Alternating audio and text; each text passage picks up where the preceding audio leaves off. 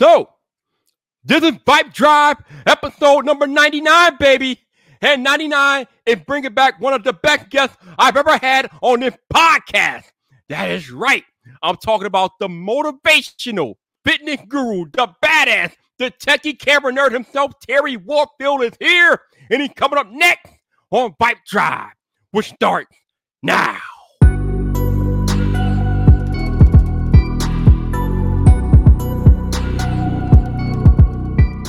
What's up, people? This your boy Viper, the man about tech, and welcome back to another episode of Vibe Drive. This is the podcast about tech, hosted by the man about tech. And as I just alluded to, I am bringing in one of the most badass motivational tech people on the YouTube platform. I got to bring my boy, Mr. Up in here, Terry Warfield, back. What's up, bro? How you doing? Yo. Look like we live on camera. What's up, y'all? What up, Mike? We are live, baby. We are live. How you doing tonight, man? Man, it ain't no point in complaining. Don't nobody give a crap. So I'm fine. I'm fantastic. There you go, man. Thank you for joining me tonight. Thank you for the time. I appreciate you, bro. Thanks for having me. No doubt. So I was looking through your current YouTube content, and one video crossed my eye. The title was, "Can the 2020 iPad Pro replace a MacBook Pro?" I watched the video, and I think me and you have similar views about this, but your ultimate conclusion was that no, at least for you, the iPad cannot replace your MacBook Pro. So talk to us a little bit more about how you came to that conclusion and why you feel like you do. It was actually for a lot of reasons. And by the way, I hope y'all are doing all right tonight. And I gotta say something real quick, okay? Go ahead. Today, y'all, bless somebody in some type of way. All right, ain't no such thing as a small blessing. So I've been putting that out there every single day, man. Whether it's with money, whether it's buying somebody something, whether it's helping somebody out, whether it's giving somebody information, just every single day, man. With all this hate in the world, bless somebody in some type of way. All right, now that we get on, let's go to the meat and potatoes. Okay, so why did I ultimately conclude the iPad Pro is not a laptop replacement? And I'll say, for some people, it could be, right? Because it depends on what you're doing. If you just regular content creating, hey, you just need to make YouTube videos, you just need to make a few thumbnails, you just need to get on social networks, stuff like that, then yeah, for some people who don't have a computer, then it could be a laptop replacement. Because for a lot of people, they get laptops just to do what? Get on social media, get on Twitter, maybe put a YouTube video or two together, etc. For me, however, I guess what you call a power user. I need more than what the iPad Pro can offer as a primary machine. It's a lot of stuff for me that the Pro just can't do, right? And some of this stuff I talked about in the video, but I'm gonna just run through a few things. Number one is the lack of a true file system. That to me is a huge bottleneck, man. Like when I'm going through and I'm copying gigabytes worth of stuff, photos, videos from one hard drive to another drive, or it's a complete bottleneck. And on top of that, if they don't add a progress wheel or progress indicator when you are transferring files with an iPad, I'm not gonna cuss on your stream, but I'm gonna lose my marbles, man, because I have no clue. I have no clue if my files are done transferring, and I'm just sitting there like, twiddling my thumbs, waiting for the files to get done transferring, not knowing how much progress they've made. So it's number one, the lack of a true file system. Number two, the biggest thing for me, and I will say, since getting this iPad Pro, it is still my favorite device. I'm just throwing that out there. I have noticed since getting it, I do not pull out my MacBook Pro as much because a lot of things I can accomplish on the iPad Pro right on my lap. It's faster in a lot of stuff than my MacBook Pro. Plus, I can touch it and use it, interact with it. So for me, the major bottleneck is the lack of Final Cut Pro. It's the lack of Final Cut Pro. Yes, you can get stuff done with with LumaFusion. LumaFusion, right?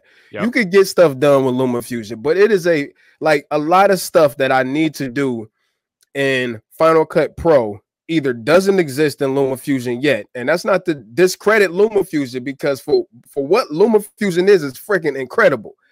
But there's a lot of stuff I can't do in LumaFusion. You can't audio sync in LumaFusion.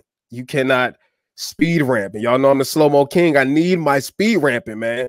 And there's just like too many workarounds you have to do in LumaFusion to accomplish the same thing that you can accomplish in one step in Final Cut Pro. And a lot of stuff you can accomplish. So like for those quick edits where I just need to put together like a little snippet of a video for Twitter or something like that, yeah, LumaFusion can work. But for example, like I don't know if you watched that last video I did, Vite, where I was using the Mavic Air 2. There's no way I could have did that video on the iPad Pro just because it was too complex from start to finish to be able to do it on the iPad Pro.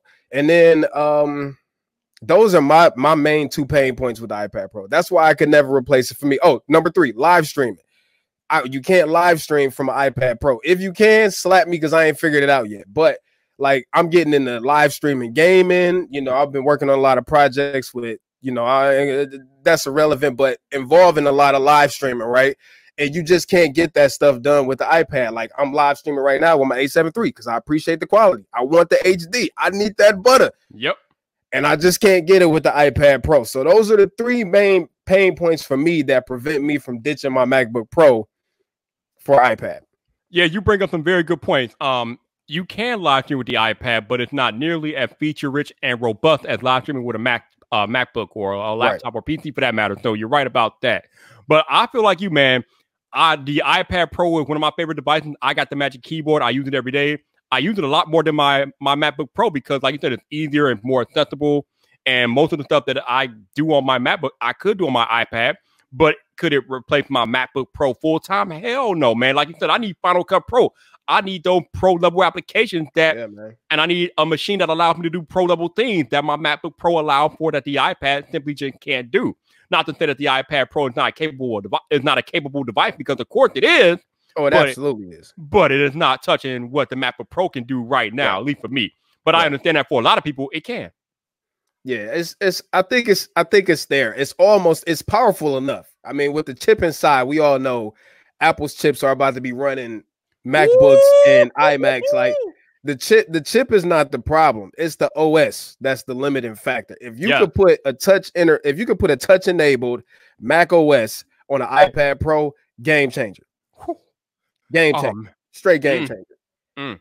And we know, like I said, like I've been telling you guys, Apple have been working on Project Catalyst for the last 3, 4, 5 years, trying to integrate all these apps to work across all these platforms. So at some point with their Mac transitioning over to ARM and using Apple's own silicone, we probably will see a touchscreen Mac at some point. And then, like I said, that's going to be interesting. No doubt, man. Yeah, it's going to be nuts, dude. I can't wait. Hey, I can't wait for that. Going to be real, man. Going to be real. So we need to go into story time because yes, sir. It wasn't too long ago. You did not have an A7 III. And I remember how you were like, dreaming of the day that you can get an A7 III. Yeah. But then something happened that allowed you to get an A7 III. So I don't know how long the story is, but do you have time to go into how you acquired your A7 III? I got time. I got nothing but time. Baby. Yeah, so I prefaced the stream with like always paying it forward, right? Always blessing somebody in some type of way, which that's how I live every single day. Anybody that knows me personally will tell you I'm always trying to teach somebody something, help somebody, whether it's money, whether it's favors, whatever it is. I'm always trying to like uplift and empower people however way I know how. You know what I'm saying?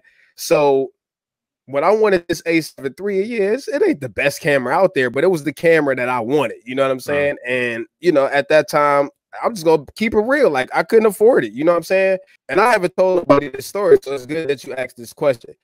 So Jitter, your average consumer, some of y'all may know him, some of y'all may not. He ran a contest in collaboration with Sony, where basically it was like, yo, tag your favorite creator. You know what I'm saying?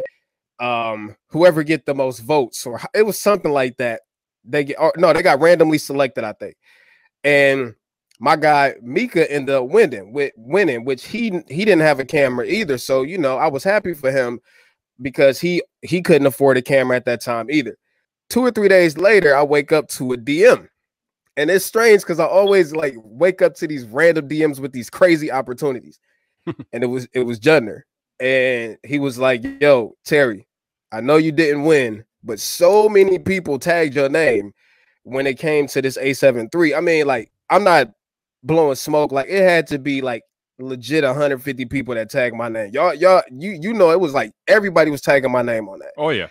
And Judner was like, yo, I've been watching you. I've been looking at your content, and I can't find a more deserving person on this earth that not to discredit what Mika got, but he was like, you should have, based off the amount of people that tagged you, obviously got one. So he was like, yo, what's your address? And I'm like, whoa. Yo, back up, shorty. Like, back up, yo. I don't take stuff from people. You know what I'm saying? I'm a giver, but I don't want you buying me socks. Don't buy me McDonald's. I will buy it because I just, like, I've been burned so many times with people doing something for me, and then when SH hit the fan, then they want to throw in my face what they did right. for me. That's not cool to me. So I don't do that to other people, and I don't like for people to do things for me. So at first I'm like, nah, I'm cool, bro. He's like, no, seriously, dude. Like, I really want to bless you. Like, I see you got a family, you work hard, you motivate people, your videos are top notch. Let me bless you one time. And I'm like, yo. So I'm like, at first, no, I'll go to talk to my wife. She like, if somebody trying to help you as much as you help other people, let them help you. Like, get the pride, throw your pride out the window, get out your own way. And if somebody is trying to help you, let them freaking help you. Mm-hmm. So I'm like, man. I'm like, all right, what's the catch, bro? He like, man, what's the address, dude? So I'm like, oh, okay, all right. So I'm like, is Sony giving me this camera? He was like, no. I'm like, well, how are you doing it? He was like, bro, what's the address? what's my man said, stop interrogating him and give him the damn address. so basically, Judner paid out of pocket, dog, $2 G's to send me a camera. And it wasn't like I didn't have a camera. I had a camera already, but like, it's just a testament of you never know who is watching you, man. I say that all the time. You never know who is watching you. You and me both. And, you know, at first it was very difficult for me to accept it. Because, you know, we got pride, man. No, I don't need your money, dog. I don't need you doing nothing for me. But this was I did it. And I'm still appreciative of him to this day for doing that for me. You know what I'm saying? I reach out to him. I ain't gonna say all the time, but every so often I just hit him up like, yo, bro, I know you didn't have to do that, but thank you. You have no clue how much it meant to me. And that's one of the things that every single day I wake up, and again, even though this camera may not be nothing to you, it's just a camera to other people. To me, it was like it was a dream camera for me that I couldn't get because I couldn't afford it. Mm-hmm. And now I'm at a point in my life where my money's straight, you know what I'm saying? Everything is cool. And because of gestures like that, I wake up every day, and I do so much stuff off the radar that I don't talk about. Like, you know, a lot of y'all saw me during the quarantine, like shooting money to nurses and stuff like that publicly. Not to say that I'm doing something for somebody, but to motivate people that good people are still out there. You know what I'm saying? So that's how it happened, man. And every day I pay it forward in some type of way. So that is crazy. Shout out to Judner if you watching this, man. I appreciate you still to this day. No doubt, man. Shout out to you and Judner for being good people, legitimate dudes. Let me tell y'all something about Judner, though. I asked this man to come join me on my birthday live stream a couple of years ago. Obviously, this dude has over 2 million subscribers. I had no idea if it would happen or not. I just extended the invitation, hoping maybe I'll get lucky and he'll come. I didn't expect him to come. Wow. Tell me why, on a date night with his wife, this man showed up in my birthday stream, man. That's crazy. I'm like, bro, you on a date? You out with the wife? Like, out with the wife. Now, he didn't have to do that. He stayed for a few minutes and chatted me up on my birthday. And I cannot tell you how I appreciated that, because he didn't have to do that. Again, he is out with his wife at dinner, but still picked up his phone and dialed into my stream just to talk to me for a minute and wish me happy birthday. So when we tell you all that Judner is legit people, that man is legit people. Yeah, man. And you got to really put, I mean, you got to call a spade, right?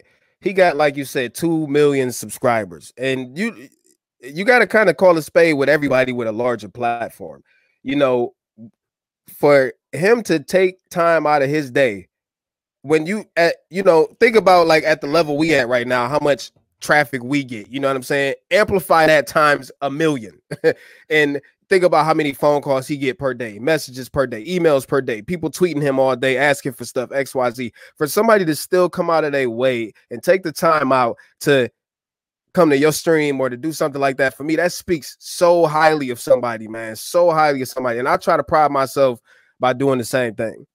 No doubt, man. Straight I mean, up. like you said, play it for, man. If you're getting blessed, then there's nothing wrong with you going out and blessing somebody else. No doubt, man.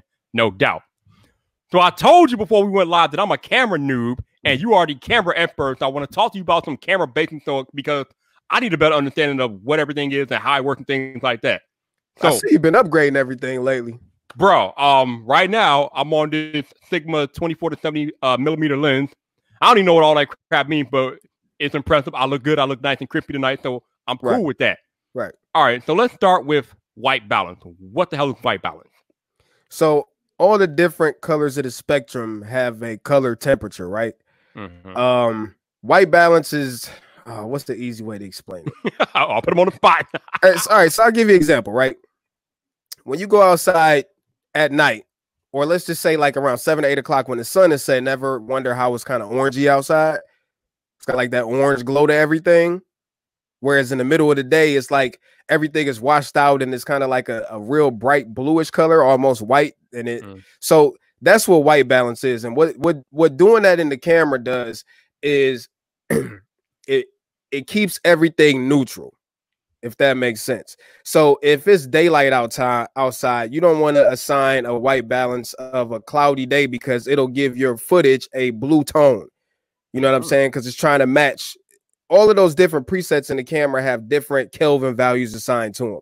So letting the camera auto white balance will let the camera do the work with trying to make sure that your colors and everything are as balanced as possible based off of the ambient light. I may not be explaining it the right way, but the easiest way to understand it is to go through and go into your camera's white balance menu and just go through the presets. You'll see how each one of those white balance settings affects how your footage looks. So typically the camera will do it by itself. And, you know, the A7 III is pretty good at it. But there are times where like you may be shooting outside, right? You're doing a video and clouds might cover the sun. And that might change the temperature of the overall light that's coming from the sky. You know what I'm saying? So it's always good when you're filming to set it manually. So if it's broad daylight, you want to go into your camera setting, set the white balance for daylight. If it's cloudy outside, set it for cloudy. Let the camera do the work for the most part. Like, so I always recommend to manually set white balance just because you don't want your... I had a video. It was when I was shooting that Sigma 16 millimeter versus 24 millimeter video, and the white balance shifted on me mid video because the light right from over there in the corner, it went from sunny to cloudy because some clouds covered the sun up, and you can literally see mid video where it went from super orange to like a real cool color while the camera was trying to balance the white balance. So yeah, so I hope that made sense. No doubt. All right. Next, let's talk about ISO. Now, I have a little bit of an idea what ISO is and what it does, and I think it just does it relate to how much light the lens takes in, or what exactly is ISO? No, ISO. So this, whenever anybody asks me about ISO, this is how I explain it. You know, have you ever had a car amp installed to your car, like for a sound system or any type of amp? Period, like an amplifier. No, but I know what you mean. Yeah, so amplifier, like for audio, for example, you turn it up, it makes it's gain, right? So it's amplifying that audio signal to make it louder. The problem is the more you turn that amp up, the more distorted that audio is going to get. ISO is the same thing, but it's just dealing with the sensor and the camera. So ISO is just the sensitivity of the sensor. So typically it's the last thing you want to touch because the higher you crank that ISO, the crappier your image is going to get. However, with the A7 III, it is a high ISO beast. So a lot of shots, like some cameras, the image might fall apart at ISO 800. The A7 III, you can go to ISO 4000 and it'll be just as clean. So ISO is like the camera's sensitivity. You kind of like anytime you increase ISO, you're cranking up the sensitivity of the sensor to light. Okay. All right. So maybe I was mistaken ISO with exposure, right? Or what is exposure? Well, exposure is all of those things combined, like shutter speed, ISO, aperture. They all go into adjusting your exposure. So all the exposure is the amount of light hitting the sensor. You use these different pieces to adjust the overall exposure to get the look you want. Typically, all cameras have an exposure meter. So I don't know if you ever paid attention to like the bottom of your screen. So at the bottom of your screen, there's a little meter that says ±0, and then there's notches on the right side and notches on the left side. That's the exposure meter. So that's let you know 0 means that the camera thinks that this is a perfect amount of light coming in. All right. If it's to the right of that 0, that means that you are overexposing. So either your shutter speed is too high or too low. Your aperture is either too wide or closed down too much, or your ISO is too high. And the camera's telling you, hey, this is too much light coming into this camera. If it's on the other end of the 0, so it's going back the left way, then that's telling you, hey, there's not enough light coming into the camera. So all exposure is the amount of light hitting the sensor in the camera, and then the camera is reading that and giving you a value, but you use shutter speed, ISO, aperture to control the exposure. Gotcha. Okay. Very detailed information. Thank you for the explanation, man. No doubt. All right. So, as most of you guys know, as Terry know, I just brought a new camera lens. I got the Sigma 24 to 70 millimeter f2.8. What's that? I say you dropped the bag. Woo! Don't remind me. Don't remind me. Man. Which I'm using right now, and it looks pretty good. But anytime that we are talking about camera lenses, there's always talk of focal length. So, what is focal length exactly, Terry, and what does it have to do with the lens and things? Focal length, what it is technically, when they say millimeter, it's the amount of millimeters from the like the piece of glass to the sensor or something like that. It's some scientific crap that I ain't got time for. To make it make sense, the focal length is kind of equivalent to the field of view. So the lower the number, the wider the lens is, right? The higher the number, then the more punched in the lens is. So you got a 24 to 70. At 24 millimeters, it should be, it's wide. It's not super wide, but it's wide enough to get like your head, maybe some of your chest in it, sitting up close on the camera. At 70, then it's like a telephoto lens. So if you had the camera sitting right where you at 70 millimeters, it wouldn't even be able to focus on you, number one. But number two, you will want to use that like if you wanted to take a picture of a bird in the tree, or you want to snipe a picture of somebody from across the park, from across the sidewalk. But yeah, in general, the higher the number, especially when you got zoom lenses, the higher the number is the furthest it can punch out. The low number is the widest that it can punch out. Gotcha. Shout out to those of y'all that are listening on audio only this week. Thank you for listening to another episode of Bike Drive with my man Terry Warfield. I appreciate you guys listening each and every week. If you would like to support the podcast, there will be links in the show notes for you to do that. It is not required, but anything that you are willing to do is greatly appreciated. Also, if you happen to be listening to this on Apple Podcasts, please consider leaving a rating or review as it helps more people discover the podcast, and that is what we want. Like I've been telling you guys, I'm trying to get this podcast back into the top 200 of tech podcasts on Apple Podcasts. So help me out by leaving that rating or review. Appreciate you guys listening on audio each and every week. Shout out to Gabe Black for the super chat for the next lens. Dude, there will be no next lens. This thing costs over a G. I'm cool. Yeah. I'm not buying no more lens for a while. I'm straight, but I appreciate the super chat, man. Yeah, technically, T, what you're looking at right now is the Sigma, man. It is legit. This is serious glass. Although the problem is my natural lighting keeps changing, so I'm keep getting darker and darker. Luckily, I have to go dock up here. I can like add more light. Yeah, but see, this is where the power of that A7 III can help you out, dog. So you can bump the ISO on the A7 III and bring in a whole lot more light instead of having to add additional lights. The A7 III is crazy, dog. Oh, I believe it. That's why I wanted it, man. I remember when I got it last year, I'm like, man, this is the camera that all the big dogs use. I want it. And luckily, I got a bonus last year, so I'm like, you know what? I'm getting an A7 III. And I got it, man. Man, this camera's amazing, bro. No doubt. You can basically see in the freaking dark. So I've heard, man. I heard the low light is legit, man. Let's pick up there. If a lot of times when we're talking about photography, Terry, especially as it relates to cameras and smartphones too, we talk about low light. And I think as you just alluded to, low light is basically how much your camera can see in the dark. So can you explain a little bit more about low light and having a good low light? Some cameras are trash at low light, dog.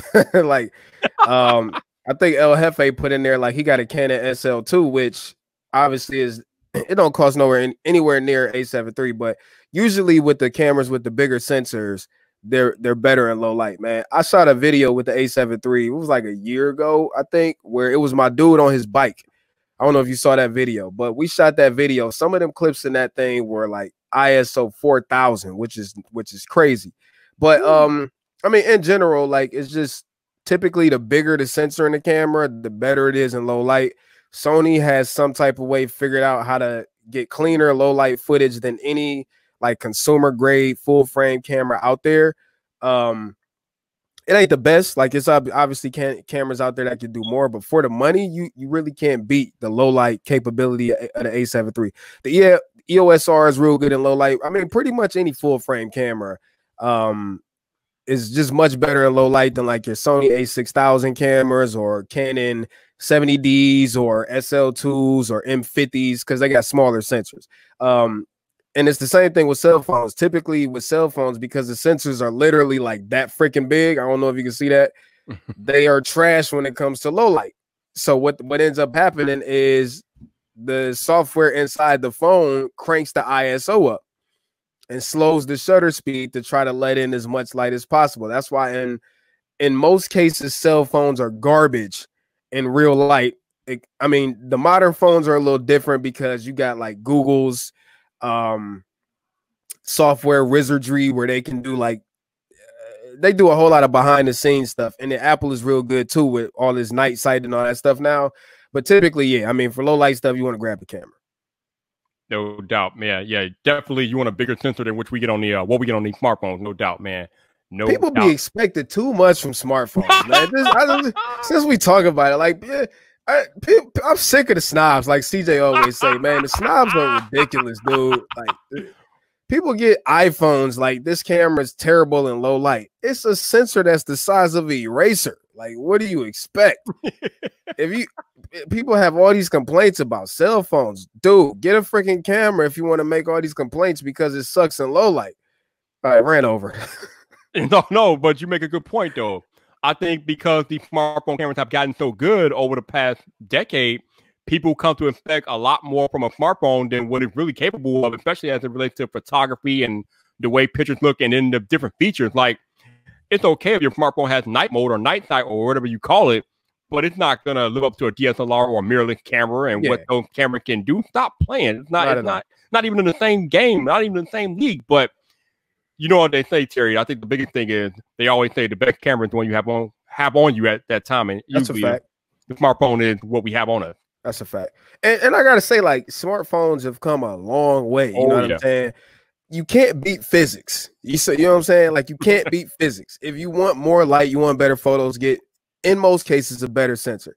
But they are doing some amazing things with freaking software, like night mode and all of that crap that they got now, where it's basically, I mean, there's nothing that you can't do with a regular camera and software on your computer, but it's doing it all on board right in the phone right after you snap the picture, which is nuts. It's bumping the ISO, you know, lowering the shutter speed, taking the photo, sometimes taking multiple photos, merging them together, applying noise reduction, adding sharpening, spitting it out.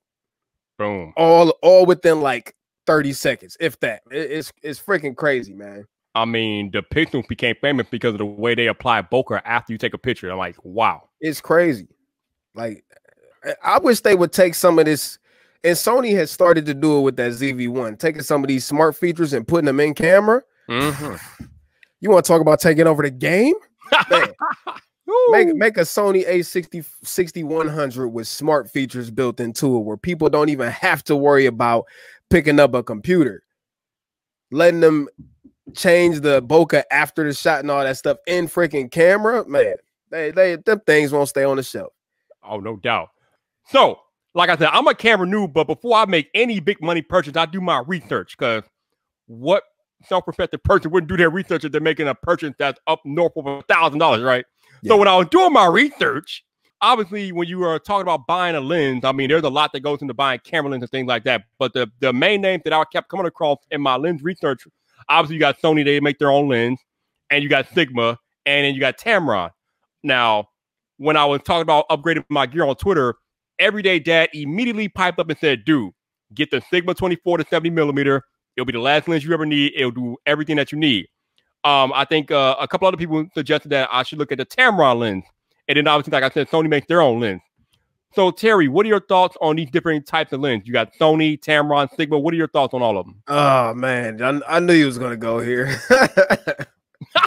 Oh, man. I knew you was going to go here. I'm just going to throw this out there. Sigma per dollar, value per dollar are the best lenses out there. I'm not saying that they're the best lenses out there, but value per dollar, Sigma makes the best lenses. Now, if you want to eliminate price from the equation, obviously Sony makes the best lenses for Sony cameras because it's freaking Sony. Right. They make it. You know what I'm saying? But you know what's crazy? Tamron. And I've recently been connected with Tamron, so I've been reviewing some of their lenses and stuff like that. I really like what Tamron is doing because they're bringing like G Master level quality optics, not lenses, but optics at a much more affordable price. So, for example, that Tamron 17-28 f2 is only like $100. The Tamron 28-75 is like $800. So, those two lenses right there cover basically what everybody needs them to do at a cheaper price point than typically you can get with most other manufacturers. The 24-70 you got from Sigma is awesome as well. I haven't had a chance to test that one out, but I've heard some really, really good things. But in general, me personally, I'm always going to recommend, whatever camera system you got, go with the native lenses if you can afford it. If you can't afford it, then Tamron does make some great quality. I think T said he loves Tamron glass, but not a huge fan of their bokeh, but still gets the job done. I don't know, man. I still got the 70-180 in the box over there. And I did 2 videos on that lens because that lens is freaking incredible, dog. The bokeh and everything. But I think as a whole, like Sigma has it from a value per dollar. And their lenses are top-notch. Construction, image quality, like they like rival G Masters at half the cost. Yeah, that was one of the big things I heard about this 24-70 when I was doing research. People kept saying that, dude, this lens is almost as good as the Sony G Master at, like Terry said, at half the cost. Price. Crazy. Yep. I just think it's dope that we have such good glass available for all these camera systems, dog, at a cheaper like barrier of entry. You know what I'm saying? Like a solid 28-75, I mean 24-70, a good one is always like $2,700-$2,800. Canon 24-70s, the L series, man, you talk about spending some money. So I just appreciate that all these other manufacturers, since mirrorlesses came around, like it's a lot easier for these camera companies to make lenses for the respective manufacturers. No doubt. It's nice that you all these different cameras got their own little ecosystem, or you can go outside of their ecosystem like Sony. You can get Sigma lenses, you can get Tamron. I think it's the same way with Canon, and you got Nikon and Fuji. I mean, the camera game has heated up a lot in the last 3 to 4 years, man. So it's very competitive out here, and everybody's making pretty damn good products. You still got companies like Viltrox too, where they've been making a lot of noise, and they like I got they 85 millimeter, and it's just as good as the Sony one for half the cost. So you got a lot of these smaller companies too that are trying to come in the market at a competitive price, and it's all around better for us at the end of the day. I'm cheap. I don't like spending money. So I get these cheap lenses that look just as good as, if not better than their native counterparts, man, sign me up. Hey, no doubt, man. Before I got this lens, I was considering the Sigma 16 millimeter f1.4. And you know, a lot of people are like, yeah, Viper, you should rock with that. But then, like I said, then Everyday Dad chimed in like, yo, you want a lens, you got to go look at that 24-70 or 24-70. You won't need anything else. I'm like, okay. Right. I'm like, it's kind of pricey, but man, I'm gonna go against Everyday Dad right now.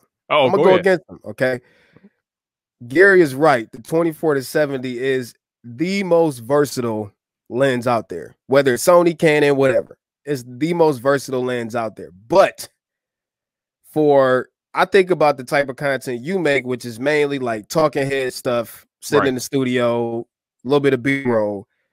I don't know that. I mean, I guess it's good that you got a lens you can grow into if next year you want to get into like street photography or whatever. But like that Sigma 16 millimeter is nuts, dude. That lens, I got it right over there. I still use that lens to this day.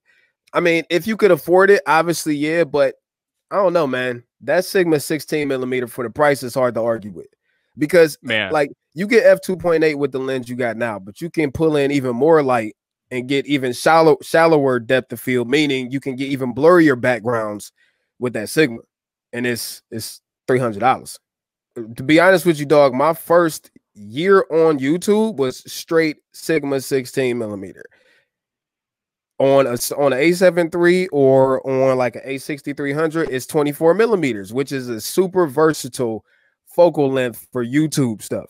So that was my first lens for YouTube, and I rolled with it, and I made it work in every single situation. And I sold a lot of them too because I made so many videos on that freaking lens. But no, real talk, man.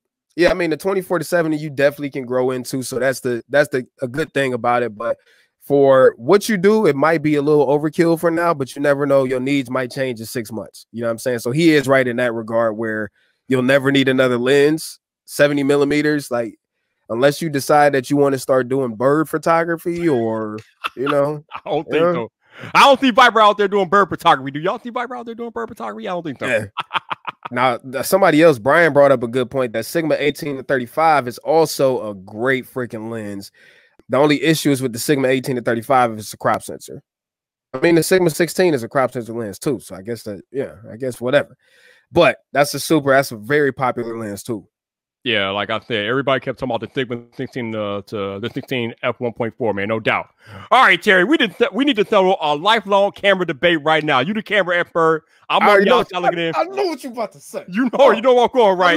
Go ahead. So, Terry, who truly has the better autofocus? Is it Sony or is it Canon, Terry? Let us know, baby. Let us know. Man. Look, honestly, right now, I think they are neck and neck. Whoa, you copping out? Is that a cop out, Terry? No, it's not. Dual pixel is legit, dog. And listen, man, let me say this. Let's go, baby. Let's go. Listen, I love Sony right now, but I'm not a Sony loyalist. You know what I'm saying?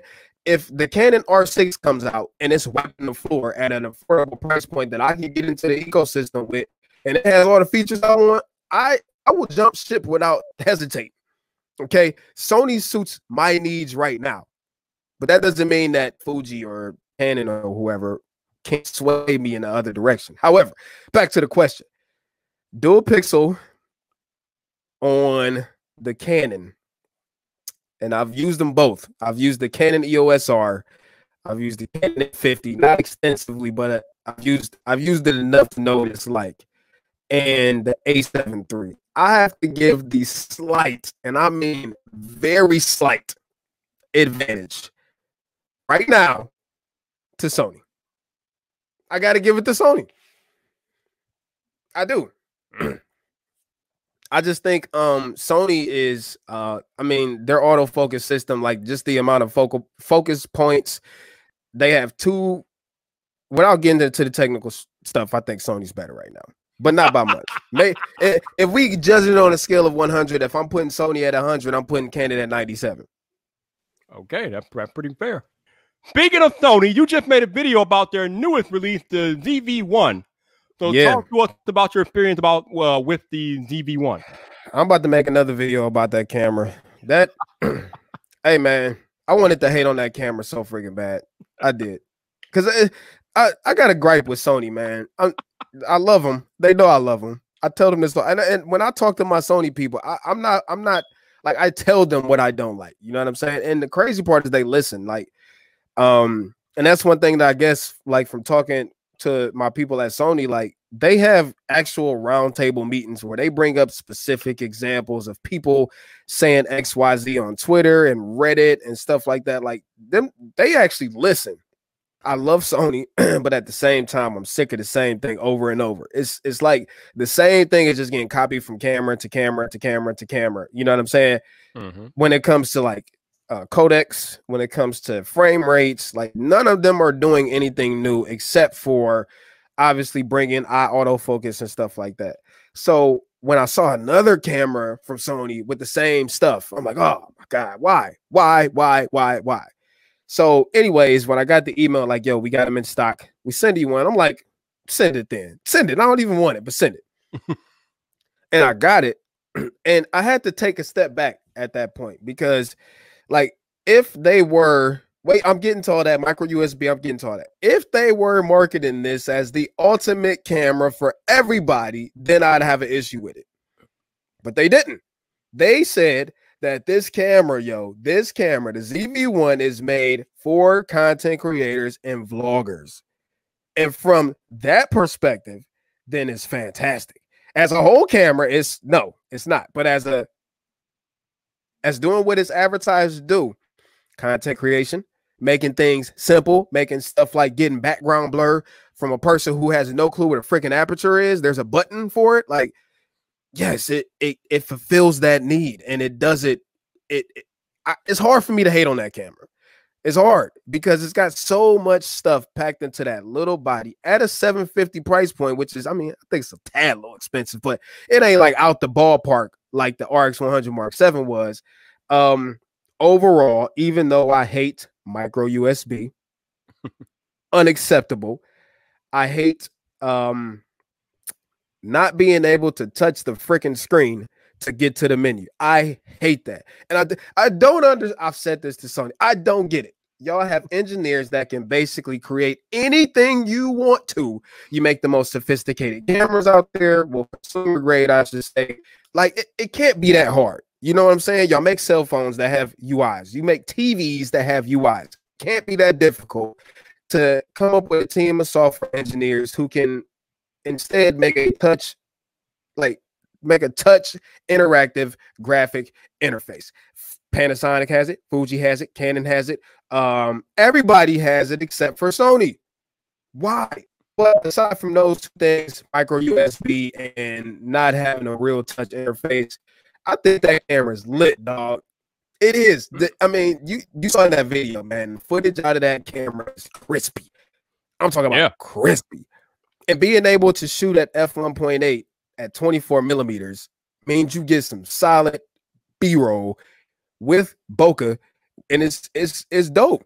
And it's the same focal range as the lens you got is 24 to 70, but the aperture changes. But you pair that with all of these frame rates that it has, amazing 4K, a flip out screen, you know what I'm saying? A versatile focal, like, man, that camera is lit. That camera is lit. I said I was gonna buy one, but I'm not because I got to save my coins for that PS5 when it dropped. But it's lit. It's lit. Yeah, all the early reviews that I saw, people seem to really enjoy that camera. Definitely. Terry Warfield bringing all types of camera information tonight, man. I appreciate the info, man. Like I said, I'm a camera noob. I don't know any of this stuff, so nice to be able to sit down and talk to you. I might be jumping, man. Listen, Canon just said that R5 and R6 about to get announced on July 9th, man. So we about to see what's about to happen. All right, Terry. So I got another question about the Sony as related to the ZV-1. So the ZV-1 has something that we have been clamoring for on Sony camera for a while now, that being that articulating screen. So is there any chance of that coming to their full frame camera? Because right now, not so much. You know what? I don't know.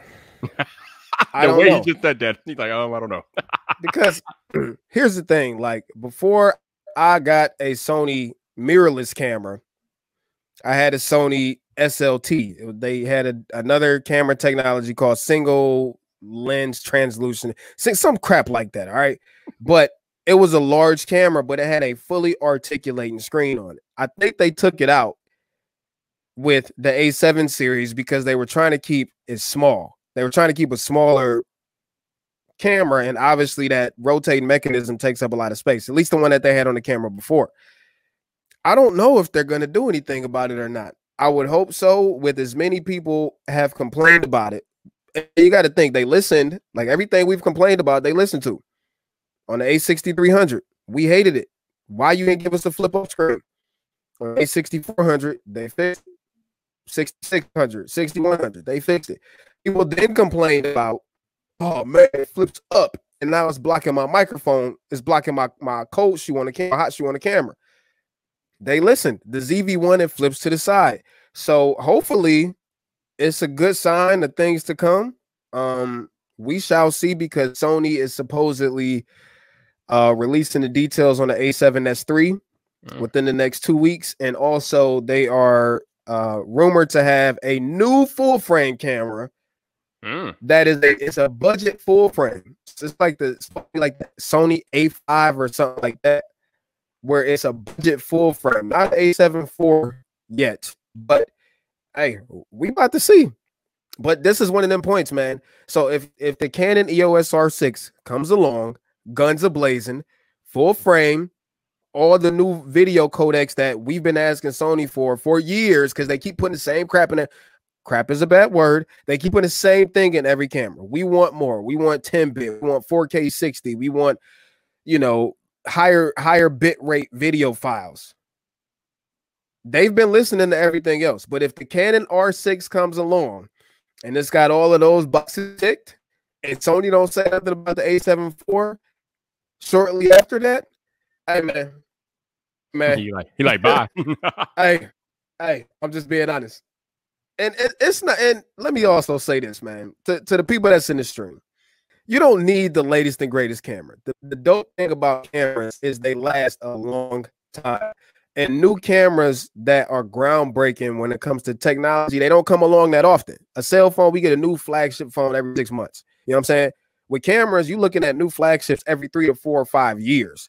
And even still, with the technology we have now, even the last generation Sony A7s are still more than capable enough for 99% of the people out there. So don't think that you got to, gear chase like we just tech snobs. You know what I'm saying? We just got to have the latest and greatest for no reason, by the way. No reason. We don't even need it. Like most times people get new cameras and it ain't going to help their production value. It ain't going to help nothing. But, hey, that's what we do, man. Speaking of tech snob, Terry, you put out a tweet a few days ago about how people are arguing about which phone is better and things like that. I think you were getting a little perturbed, man. So yeah, it's just stupid. Like it's just dumb.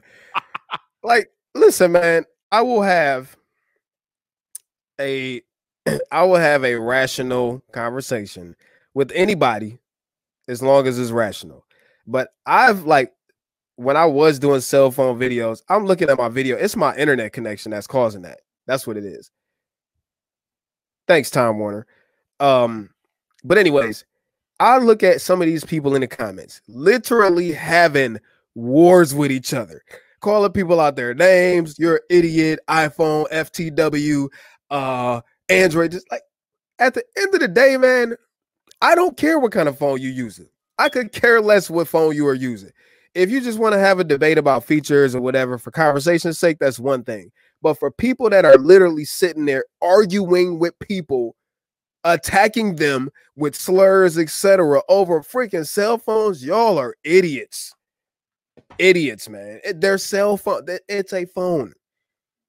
You want to argue about something, argue about all of these global issues we're having right now. Y'all are arguing about mobile devices that honestly are no better than each other. Is really pick your poison. Which one works better for you? Is that, you know what I'm saying? People are arguing over it. And you know what it is? It's a sense of people need to protect their investments. People feel like they need to they need to self-validate for the money that they've spent for this $1,500 cell phone. And anybody that makes them feel like my purchase may have been in vain or my purchase was wrong, that's when they go into defense. At the end of the day, it's your money. I don't care if you bought raisins with that money. You know what I'm saying? Right. It's your money. And I just can't understand. I mean, you go on Twitter and it's just, endless tweet threads with people going back and forth. Like, y'all are arguing about a freaking phone. I'll never understand it. People are crazy. The last time we were on this podcast, Terry, we were talking about how people can't stay out of other people's business, man. So you know how it is. Hey, man. It's ridiculous. It's the same thing. I say the same thing about you, Viper. Like a lot of people get straight butt hurt when they see you like reaching out to like Sarah Dici or XYZ, and I'll just be in the cut like, why do you care what this man is doing? Why? It's fair for somebody not to like it. If you don't like it, fair. You have the option to unfollow, and that's as simple as that. If you don't like it, unfollow him. But I don't get it, man. People sitting there with like a microscope on the actions and etc. of another grown man. I don't understand it. I see stuff I don't like all the time. People probably hate some of the stuff I say. I lose followers all the time, not that I care. But like, unfollow me. I've never sat there and saw something somebody posted and thought, let me type up this hateful response to this other grown man. Oh man, that's female stuff, man. It's like you don't like it, unfollow. It's like you said last time we talked. If you got time to hate on somebody else, you are not doing the right things in your own life. You are directing your energy into the wrong place. Don't get me wrong. I hate in my head all the time. Just like, I mean, that's natural. Everybody does it. I might see a tweet like, oh, you're an idiot. You know what I'm saying? Or, I don't agree with that. You're stupid or whatever. But, at the end of the day, for me to sit there and type something out like, oh, man, you're an idiot because of the phone you chose, or you're an idiot because you keep tweeting at XYZ and she's not responding. Like, I'll just unfollow you. It's just that easy. You know what I'm saying? If someone is that perturbed with what you're doing, unfollow. And for the people that don't like what I do, I don't care. Just unfollow. It's interesting that you just gave that example of people get mad at somebody for tweeting at somebody and they don't respond and things like that. I know a little while ago, people got mad at me for tweeting at a certain YouTuber and how she wasn't responding and things like that. All I'm gonna say is, it probably worked. It's coming. It's coming. All I'm gonna say, baby. I can't say too much right now, but all I'm gonna say, it's coming, people. It's coming. Listen, man. I always say, shoot your shot, man. Shoot your shot. Because have you ever sat back and thought about how many opportunities you probably missed out on from not shooting your shot? Oh, all the time when I was growing up, all the time, man. Yeah. From not just, it's sometimes all it is asking, yo, can you help me? Sometimes that's all it is. Hey, bro, I know you got XYZ connection. Is it any way possible that maybe I can help you if you help me? Like, can we help each other? Like, and this is, hey, look, if you listening, man, shoot your shot. I don't care who don't like it. I don't care who call you stupid, because then we'll be the same people when that shot you took worked on your butt trying to be like, oh, I was down with you since day one. Bro, I am just waiting. Like, I am on the cusp of a moment in time. And when I'm able to just go with it, I'm just going to be looking like, ha, I told you. Right. You got to shoot your shot, man. I think about all the opportunities I've had, man. Like, a lot of them opportunities were just me, even though I didn't feel comfortable greeting or introducing myself. I've been in situations where I was like, you know what? I'm in a room with some powerful people. I can either sit here and be a mute and not take advantage, or I could get uncomfortable and shoot my shot. And it's gotten me in some major places. So, hey, I always tell you, man, listen, when I see you shooting your shot at people, a lot of times you see me like them or retweet them, because it takes balls to do that. And people that don't have the balls to do that don't understand it. But to get where you want to go, you got to do things you haven't done. You know what I'm saying? Like, sometimes you gotta look stupid. He just said you gotta do things that you haven't done to get where you haven't been. Oh my god, man! Sometimes you gotta get stupid. You know what I'm saying? Like, sometimes you have to get drastic, and that's how life works. You know what I'm saying? That's how life works. You keep doing the same thing, you're gonna keep getting the same thing out of it. Sometimes you gotta take the shot. You gotta take the shot, man. If people, I don't understand that. Like, if you keep doing the exact same thing every day, you can't expect a different output. You keep putting in 1 + 1, you're gonna get 2 every time. You feel what I'm saying? Like, you gotta be able, if you want to grow, if you want to accomplish stuff that you haven't accomplished, you got to take some risk. And if that risk is you publicly tweeting somebody, then I'm all for it. I don't care if they call you the stupidest man in the world. I'm always going to have respect for somebody taking that leap of faith and shooting a shot. Because if you don't, then somebody else will, and you're gonna be looking at them like, damn, I should have did it when they did it. Ooh, are y'all getting all this? I hope y'all taking notes. I hope y'all writing it down. I mean, straight damn. Up. Woo! Straight up. Straight up. You don't take the shot. Terry. Damn. Hey, it's facts, man. If you don't take the shot, somebody gonna take it for you. And you're gonna be salty. You're gonna be salty if when they take that shot, they hit that joint. You're gonna be salty. Mm-hmm. Tell them, man. Exactly. The shot that you don't take, somebody else is just waiting to take it. I mean, what are you doing? Life is too short. Like I said earlier, I go back now in the first half of my life when I was a teenager growing up in high school, and all of the shots that I didn't take back in high school, and I was just thinking to myself, damn, dude, you could have had some major opportunities had you just shot your shot in high school. So now I'm growing up. I know better. I'm like, man, I'm taking all the damn shots now. Give me the ball, son. Now, if you just go back and think about how different would your life have been if you took the shot back then, how different would your life be now? But that's part of, we can reflect on that right now because you got the same opportunity right now. You know what I'm saying? Like you might, I'm 30, about to be 35. Like I might be looking back when I'm 50, like, man, when I was 35, I could have took that shot and that shot could have changed my life. And I didn't do it. So you got to learn from your past. If you realize that I missed a lot of opportunities growing up, hey, you got time to change it. Take the shot, man. If it ain't tweeting out publicly, tweet it out publicly. Hit the brand up you want to hit. The worst thing they can say is no. Ask the girl out on a date you've been wanting to go out on a date with. The worst thing she can say is no. No. What if she really liked you, Thomas? You didn't know it. Right. She said, yeah. But you would have never known that if you ain't asked her. So that's all I'm saying. You gotta ask. Tell you. This is powerful stuff, y'all. This is powerful stuff.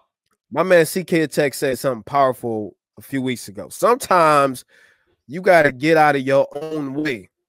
Sometimes we're standing in our own way. Whatever it is, man. Sometimes you gotta get out of your own way and just go for it. Exactly. I like to say nothing grows inside your comfort zone. Nothing. Terry Warfield, once again, excellent conversation, man. Every time we get together, it is straight fire, baby. I appreciate you. Man, I appreciate you having me on here. No doubt. You already know where to find him. His information will be in the show notes or wherever you guys know how to. If you're watching it on YouTube, you know where to find my man Terry Warfield. You know where to find him on Twitter. If you don't, like I said, check the show notes of the podcast. All that good stuff will be there. Shout out to those y'all that listened this week on audio only. Thank you for listening to another episode of Bike Job with my man Terry Warfield this week. I appreciate it. If you want to follow Terry, all his information will be in the show notes just like last time. So definitely go check this man out. He is the real deal. If you want to, like I said earlier, if you want to support the podcast, check the show notes. Nothing is required, but anything that you can do will be greatly appreciated. Also, if you happen to be listening to this on Apple Podcasts, consider leaving that rating or review so we can get this bad boy back into the top 200 of podcasts, baby. That's what I'm trying to do. But until the next time, people, this your boy Viper, the man about tech. You know where to find me. So come back for more. Piece of chicken grease.